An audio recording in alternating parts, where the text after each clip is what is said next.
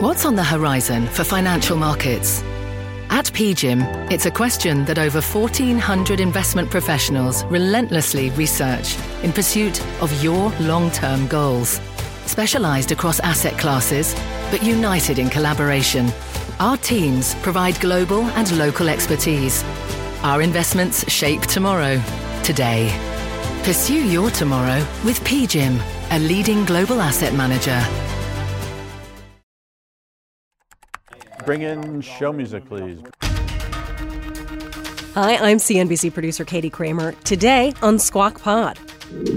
OpenAI's mess in the workforce and the leadership, but it's not all bad news for Microsoft's Satya Nadella. Microsoft clearly the big winner on this. You saw that with the stock closing at an all-time high yesterday. What happens to artificial intelligence innovation and the company itself with Semaphore's tech editor Reed Albergotti. I think it's also very likely that the company will just cease to exist or just kind of fizzle out over time as they lose employees and funding.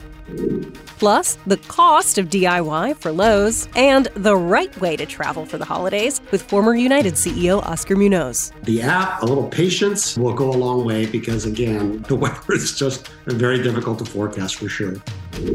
It's Tuesday, November 21st, 2023. Squawk Pod begins right now. Stand Becky by in 3, 2, 1. Cue, please. Good morning and welcome to Squawk Box right here on CNBC. We're live from the NASDAQ market site in Times Square. I'm Becky Quick along with Joe Kernan and Andrew Ross Sorkin. Yeah, we're here. We're ready to go. Bex, let's talk about the latest boardroom drama as the soap opera at OpenAI continues. Here is a rundown of what has been a very fast-moving story over the last 24 hours. Early yesterday, ousted CEO Sam Altman joined an AI research team at Microsoft that was at least where it looked like it was going. Then shortly after that, nearly all of OpenAI's employees threatened to quit and follow Altman to Microsoft unless the current board of OpenAI reinstates Altman and resigns. So then after that, it was open season on employees from the leaders in AI technology. Salesforce's Mark Benioff posting on X that he would immediately employ researchers who resigned from OpenAI, matching cash and equity to join Salesforce's AI team. And then late yesterday, Microsoft's Satya Nadella spoke to John Ford on Fast Money in a First on CNBC interview and said Microsoft would still benefit whether OpenAI's workers stayed or followed Altman to Microsoft. I care about just making sure that we can continue to innovate. And as I said, I feel very, very confident. Quite frankly, Microsoft has all the capability to just do that on our own. But we chose to explicitly partner with OpenAI, and we want to continue to do so. And obviously that depends on the people and of OpenAI and staying there or coming to Microsoft. So I'm open to both options.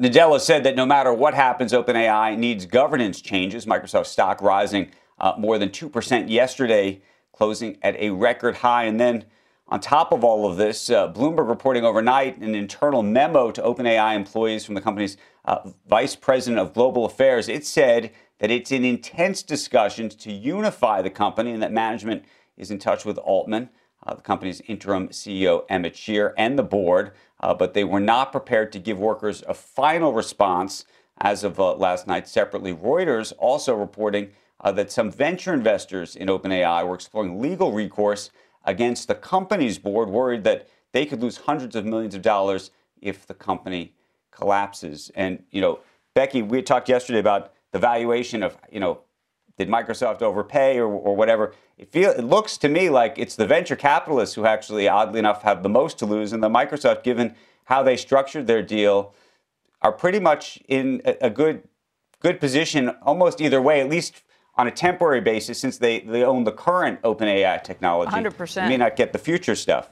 No, 100%. I kind of changed my thinking on the line of it over the arc of the show yesterday. By about 7:45 or 8 o'clock, I was thinking Microsoft had really gotten a huge coup, that they'd walk out. Because when you saw the idea that yesterday more than 500 of the 770 employees had said that they were going to walk with them, by today, the latest I'd seen, it was over 700 of those employees said that they were going to go to Microsoft or wherever Sam Altman went with those things. I mean, talk about the collapse of a company. OpenAI went to zero, because the other issue on all of that is that they can't train any of their programs, their OpenAI programs, without Microsoft. So, they're tied at the hip to Microsoft no matter what happens with it. It went from thinking, and by the way, the $13 billion that Microsoft invested, they didn't actually invest. They have, these are promises to pay more over time if OpenAI continues to hit those and a lot targets. of it's in kind. A lot of it's in kind. Right, with the computing in terms of servers.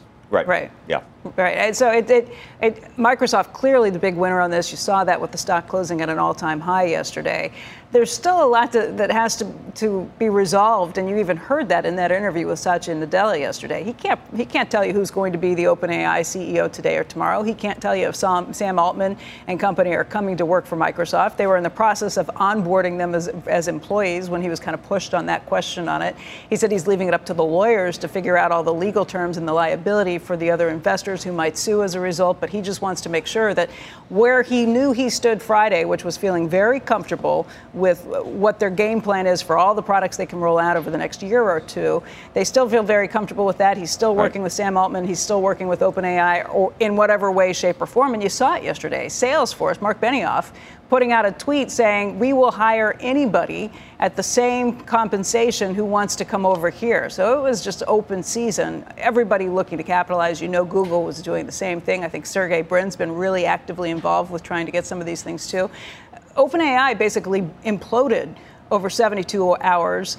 And this was open season, and Satya Nadella did what he had to do to make sure. He said, we're going to make sure we keep the brain power. That's basically what he's doing, and that's why Microsoft shares perform so well. It's the craziest thing I've ever seen. Acting like a complete entrepreneur. I saw somebody say Satya Nadella was the complete entrepreneur CEO mindset with the assets of a multi-billion-dollar company. So he managed this position the best he possibly could. The one thing he said is, if they go back to OpenAI, there's got to be some governance changes because we're not going to get left out of the loop again. Yeah.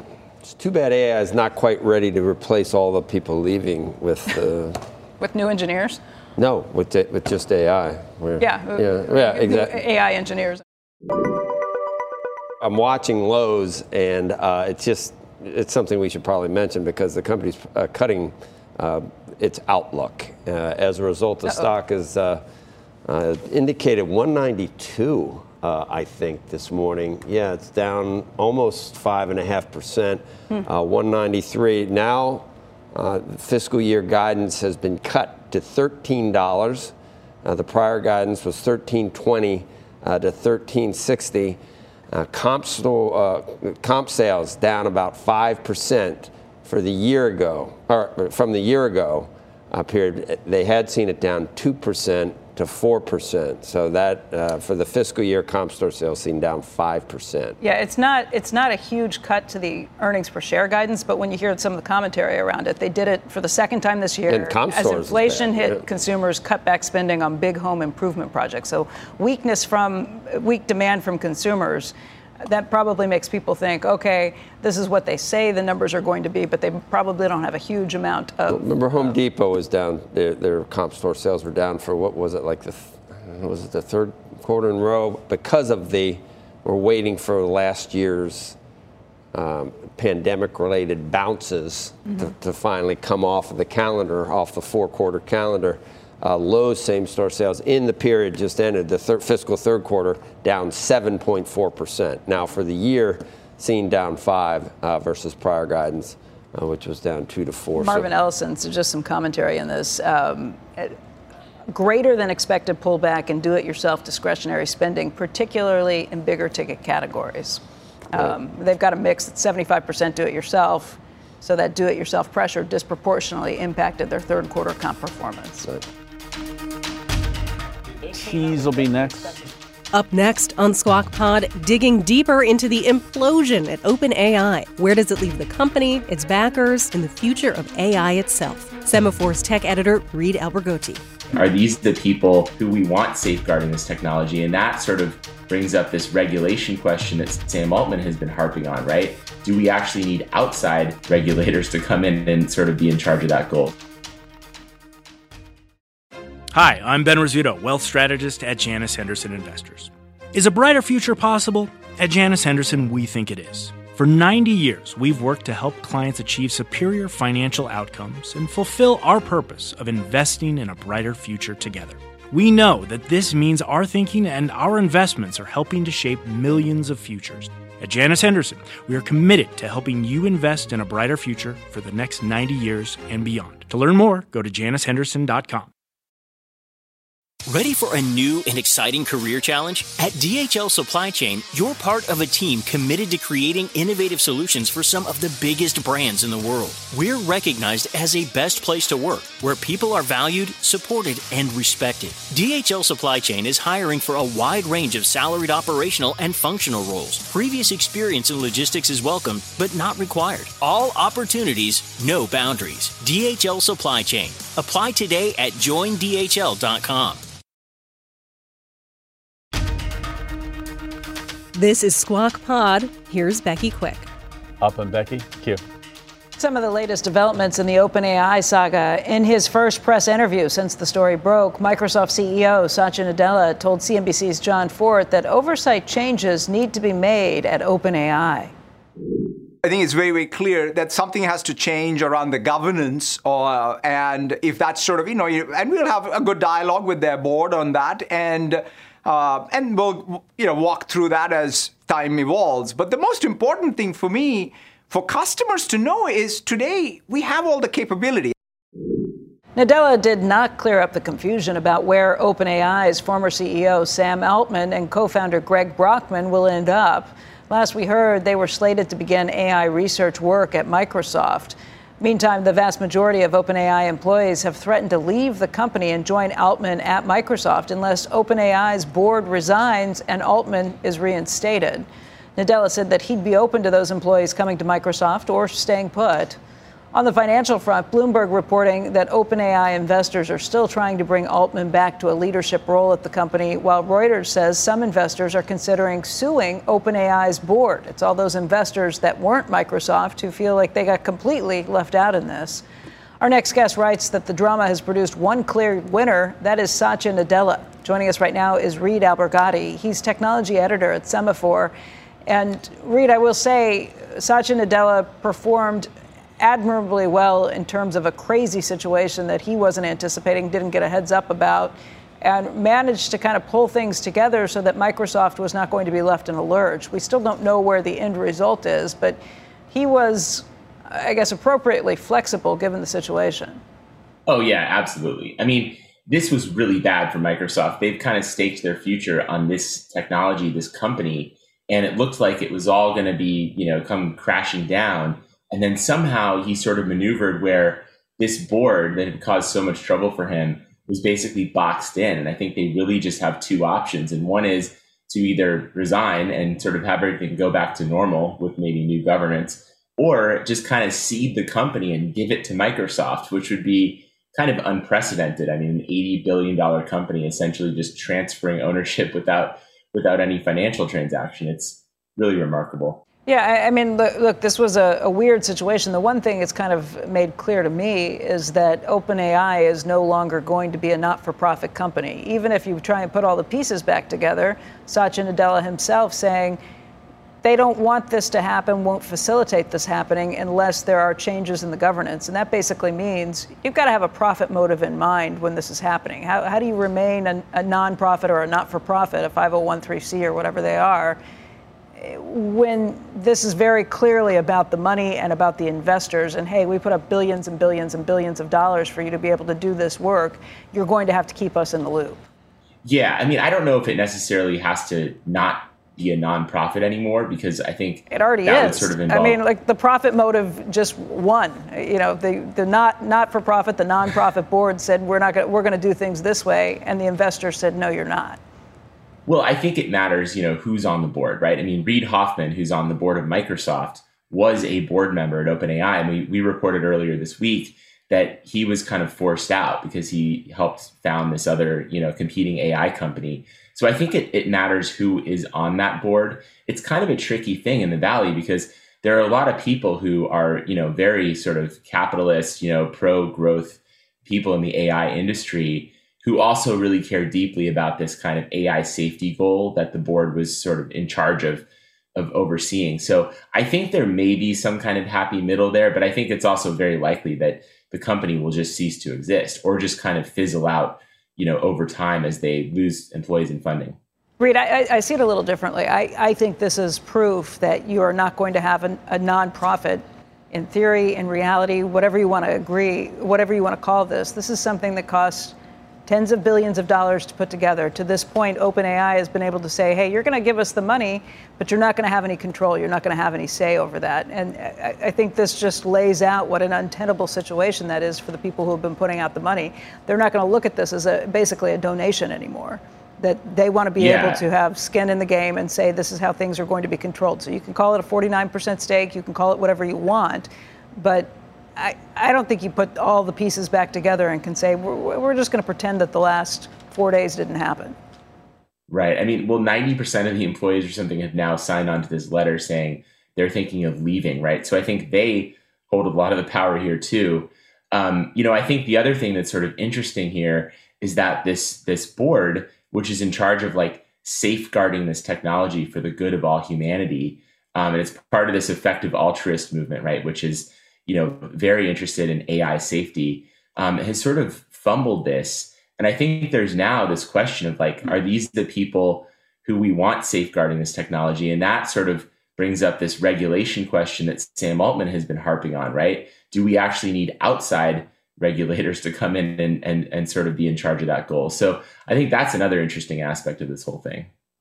How quickly could that happen? I mean, we've seen some talks around regulation taking place in Washington.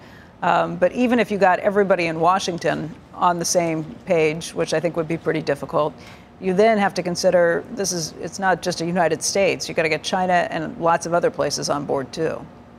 Yeah, it's a really tricky thing, right? And I think you're absolutely right. I just think I wonder if this will actually move the conversation or what effect this will have on the conversation in Washington as they kind of look over here. I mean, we're hearing that, people in DC are thinking, do we want to keep, talking to these people? It's it's obviously not a very rational or, really effective or altruistic group, really.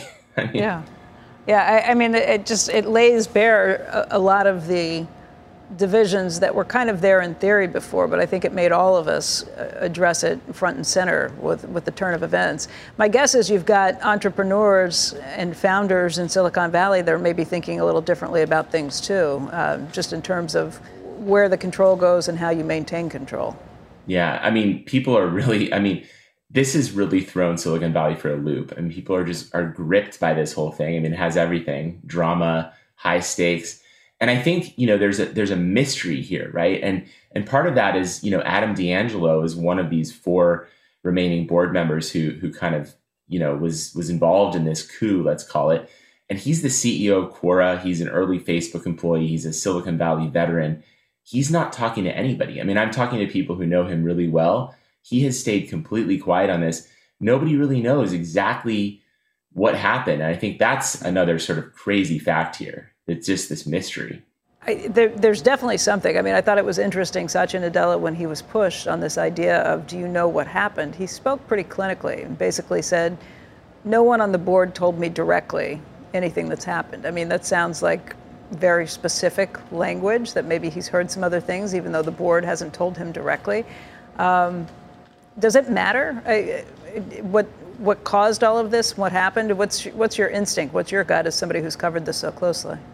I think it depends on what that thing is, right? I think it's likely it doesn't matter because I think this may have been simply, some sort of disagreement that just got completely out of hand and was totally mishandled.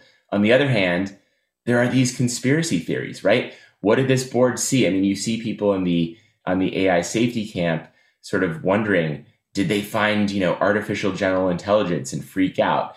I don't think that's what happened, but I mean, it is just this sort of cloud looming over this whole thing. Is like, what do we not know, about the decision? Obviously, lots of answers that we're still awaiting. Reed, let us know as you dig into this more deeply and find out more, because we're waiting to hear too. Thanks for your time today.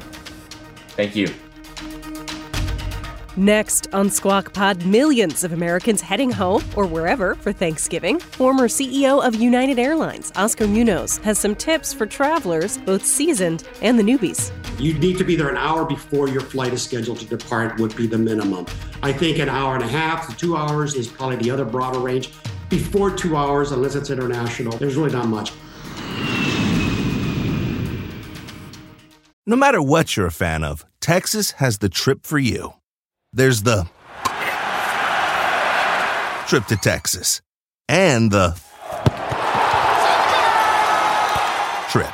Or maybe you're the kind of fan who'd prefer a trip to Texas or a trip. Either way, go to traveltexas.com/get-your-own for the only trip to Texas that matters. Yours. You're listening to Squawk Pod. Good morning and welcome back to Squawk Box here on CNBC. We're live from the NASDAQ market site in Times Square. I'm Joe Kernan, along with Becky Quick and Andrew Ross-Sorkin. Airlines expecting their busiest Thanksgiving season yet, with more than 55 million Americans planning on traveling. Nearly 5 million plan to fly.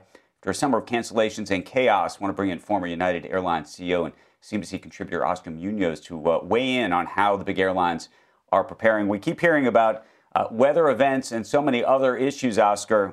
What do you think the chances are that we don't see a whole slew of headlines come Thursday, Friday, Saturday, Sunday about how well or maybe how badly the airlines perform? We've seen that before. Yeah, we have. So I'll tell you, I checked in with the network operating centers of a couple airlines this morning, and one person commented directly, "This is the cleanest Tuesday I've ever walked into. There's some rain tomorrow. There's some snow in the Denver area on Friday. But on the busy travel day, which is really Sunday return, things are, looking a little bit better. So there'll be other disruptions." I came back to the East Coast from the West Coast last night. I crawled into bed about 2 a.m. A slight delay turned into a longer delay. And so you always have issues. I really, really implore people. It's funny how many people, we think everyone travels, but not everyone does. So the simple tips, most airlines have an app, and that app is a personalized service to you that gives you good updates. You can see where the plane that's coming in to get you is coming from and whether it's going to be late. So the app, a little patience will go a long way, because again, the weather is just very difficult to forecast for sure. Okay, so Oscar, we're just going to do this as a news you can use segment. How early do you really think you should get to the airport for real? Not like the official thing, but what you think, both with bags and without. And let's say you're sitting in the back of the bus, so this is not a business class or first class thing. What do you do? I think it isn't so much if you are an infrequent traveler. You don't travel much. You don't know what airports. I would get there early to give you plenty of time to get through whatever might be an issue. If you're a seasoned traveler, and most of you are, and you have the app, you know that answer by yourself. I mean, I will push it a little bit more than others because I can see where my plane is, and if it's early. What does pushing it mean, Oscar? Well, because you sometimes will have a significant other that will be more anxious, and that's the push that will lead to the shove that will get you to the airport. I have a daughter. Is pushing it an hour? Is pushing it arriving 45 minutes beforehand? What are we talking about here? I would say no less than an hour, especially during travel. You need to be there an hour before your flight is scheduled to depart would be the minimum. I think an hour and a half to 2 hours is probably the other broader range. Before 2 hours, unless it's international, there's really not much. TSA is ramped up for this and will get you through security. So I don't think it has to be that. Just go ahead. Two other quickies, and I know Becky's got some questions too. One is sometimes you look at like a FlightAware or one of these other kind of apps, and it differs with what the airline is actually telling you.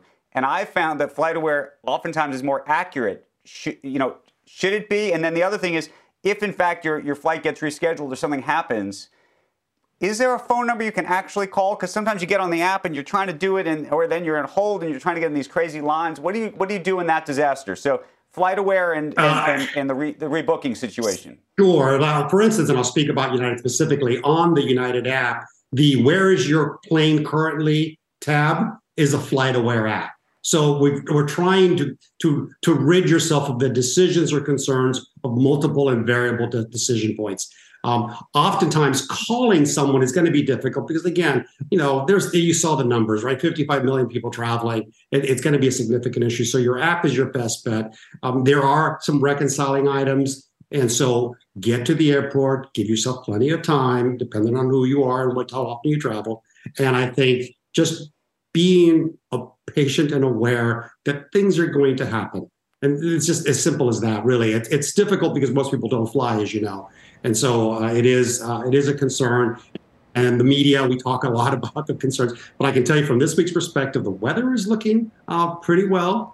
And other than that, we're hoping to get everybody to a happy Thanksgiving. Sorry, Ben. Hey, Oscar, I've got a question for you. I flew last week. I was in business class because it was for a work flight, and they asked me to buckle my shoulder strap before the flight took off. Made sure, said it's very important for your safety. I fly in coach a lot, too. There's no shoulder straps back there.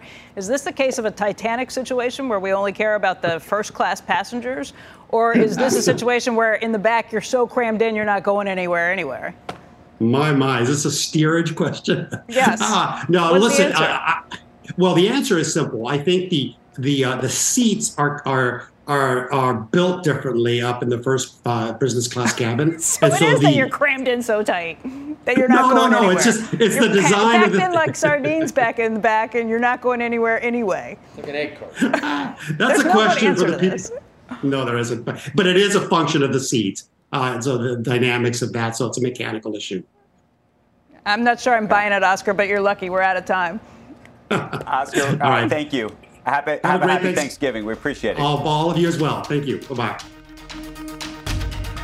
And that's the pod for today. Thank you for listening. Squawk Box is hosted by Joe Kernan, Becky Quick, and Andrew Ross Sorkin. Tune in weekday mornings on CNBC at 6 Eastern, and to get the smartest takes and analysis from our TV show right into your ears, follow Squawk Pod wherever you get your podcasts. We'll meet you back here tomorrow. We are clear. Thanks, guys.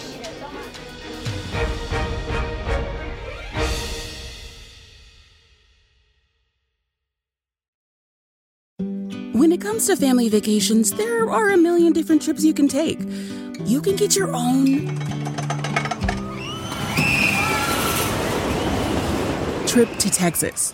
Or if you prefer a vacation from your family, you can always get your own leave the kids with grandma trip to Texas. So go to traveltexas.com/get your own for the only trip to Texas that matters. Yours.